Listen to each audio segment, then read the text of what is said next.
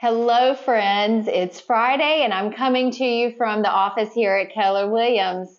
It's been a great week. Gosh, it's been a whirlwind of excitement in the real estate market. Lots of things that went under contract in the last 4 to 6 weeks.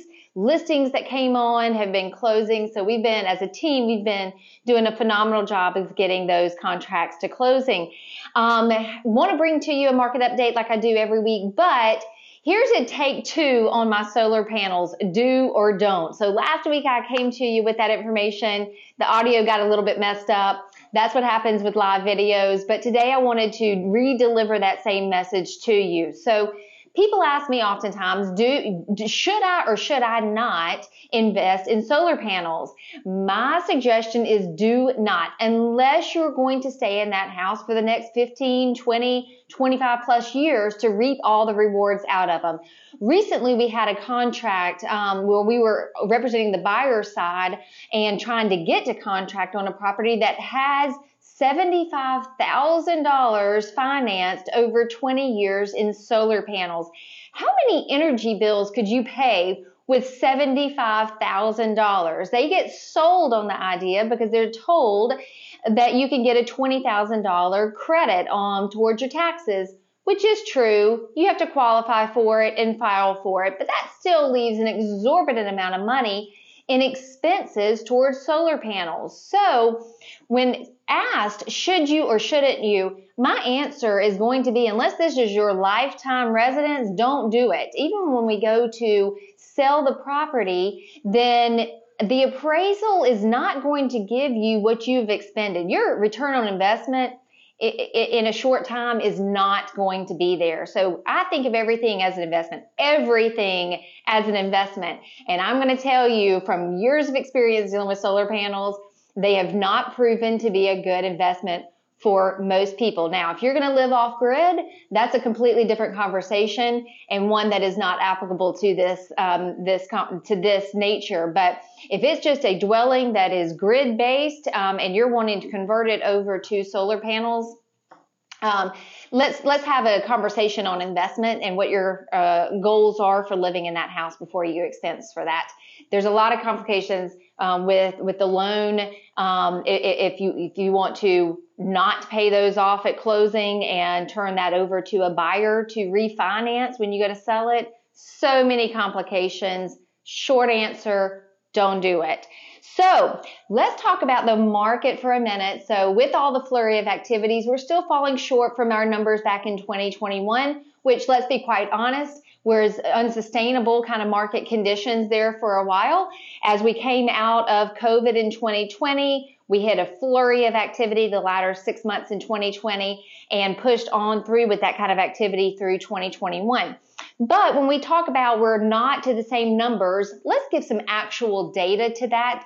Let's give some real hard facts, because you're going to hear a plethora of different numbers and data across different portals for news, depending on where you listen to your news.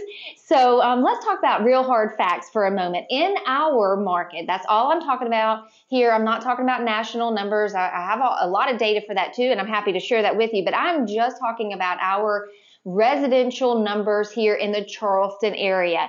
Last year, from January to April, this time, and I don't have May number, April, May. So I don't have May numbers into this data yet. We will have that in the next couple of months, but these are numbers only from January through the end of April. Our MLS had just over 7,200 sales, and that was in 2021. In 2022, it's just over 6,500 sales. So we're about 10% off from last year's numbers. So in the big picture, big scale of things, that's not that big of a deal, but it's not based on the demand. The demand is absolutely still there. It's been based on the limited amount of inventory, how many people are willing to sell their properties, and how many buyers are able to, buy that. And so that's where we've seen the market really shift up with multiple offer kind of scenarios, and a lot of buyers not being able to have the chance to secure the house that they want. So 10% down in production this year, but let's talk about how the market has continued to climb in value. So even though we're 10% less in sales, we are up 15.6% in our sales volume. So the properties are continuing to elevate in value, even though our production numbers are down. So just some great hard facts for you to know. So if people will say, is this a good deal? If we're looking at a specific property, is it a good deal? Well, does it meet your needs? Can you get financed or pay cash for it? Then it's a good deal. If we can negotiate to terms that suit you, it's a great deal. The best deal, though, was 5 years ago, and all of those houses that I was able to sell for those folks, because that they have done well in their equity. But don't waste time. Jump into the market, buy a house, because in 5 more years your property values will have soared as well. So we've seen from 7 weeks ago, where our MLS had about 1,000 active listings, today it's got about 1,600. So we are seeing more opportunities for buyers. More buyers are having success in securing their home purchase.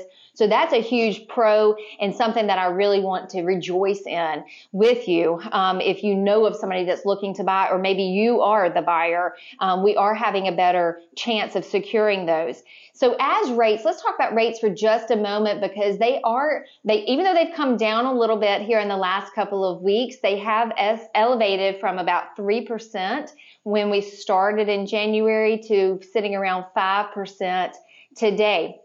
What does that mean for a buyer's buying power? Well, for every percentage point that it goes up, it limits us about $10,000 in their purchasing abilities. And so for the average buyer, what they could have afforded back in January at a 3% interest rate, then we're about $20,000 less in affordability for that same buyer in today's conditions. Something else to consider: homes that were bought 3 years ago for $500,000 at about a 3% rate, now we're reselling those houses for about $800,000 at about a 5% rate. So affordability is definitely shifted, is definitely squeezing out more of our middle price point. It's really affecting those first-time home buyers with affordability, because it's costing, on average, with that elevation of price, it's costing people about $2,000 a month on average between that $500,000 house and $800,000 now is what it's selling for. So between $500,000 and $800,000 purchase price, you're looking at about $2,000 a month difference in affordability. So just some facts to think about. But we are seeing some inventory pop up. I've got some listings. Keller Williams has listings. We're one of the largest brokerages here in the Charleston market. So we do a good job of networking within our Keller Williams brand about coming soons and such, as we're about to hit the market. If you're looking for something specific, reach out to me. Let me know so I can keep an eye out for it. And if you're thinking about selling, always reach out to me. Let's talk early and upfront about what your value is. If you're just curious about something happening in the market, reach out to me. Thanks, guys. I always appreciate you tuning in, and I'll be here for you when you're ready to talk.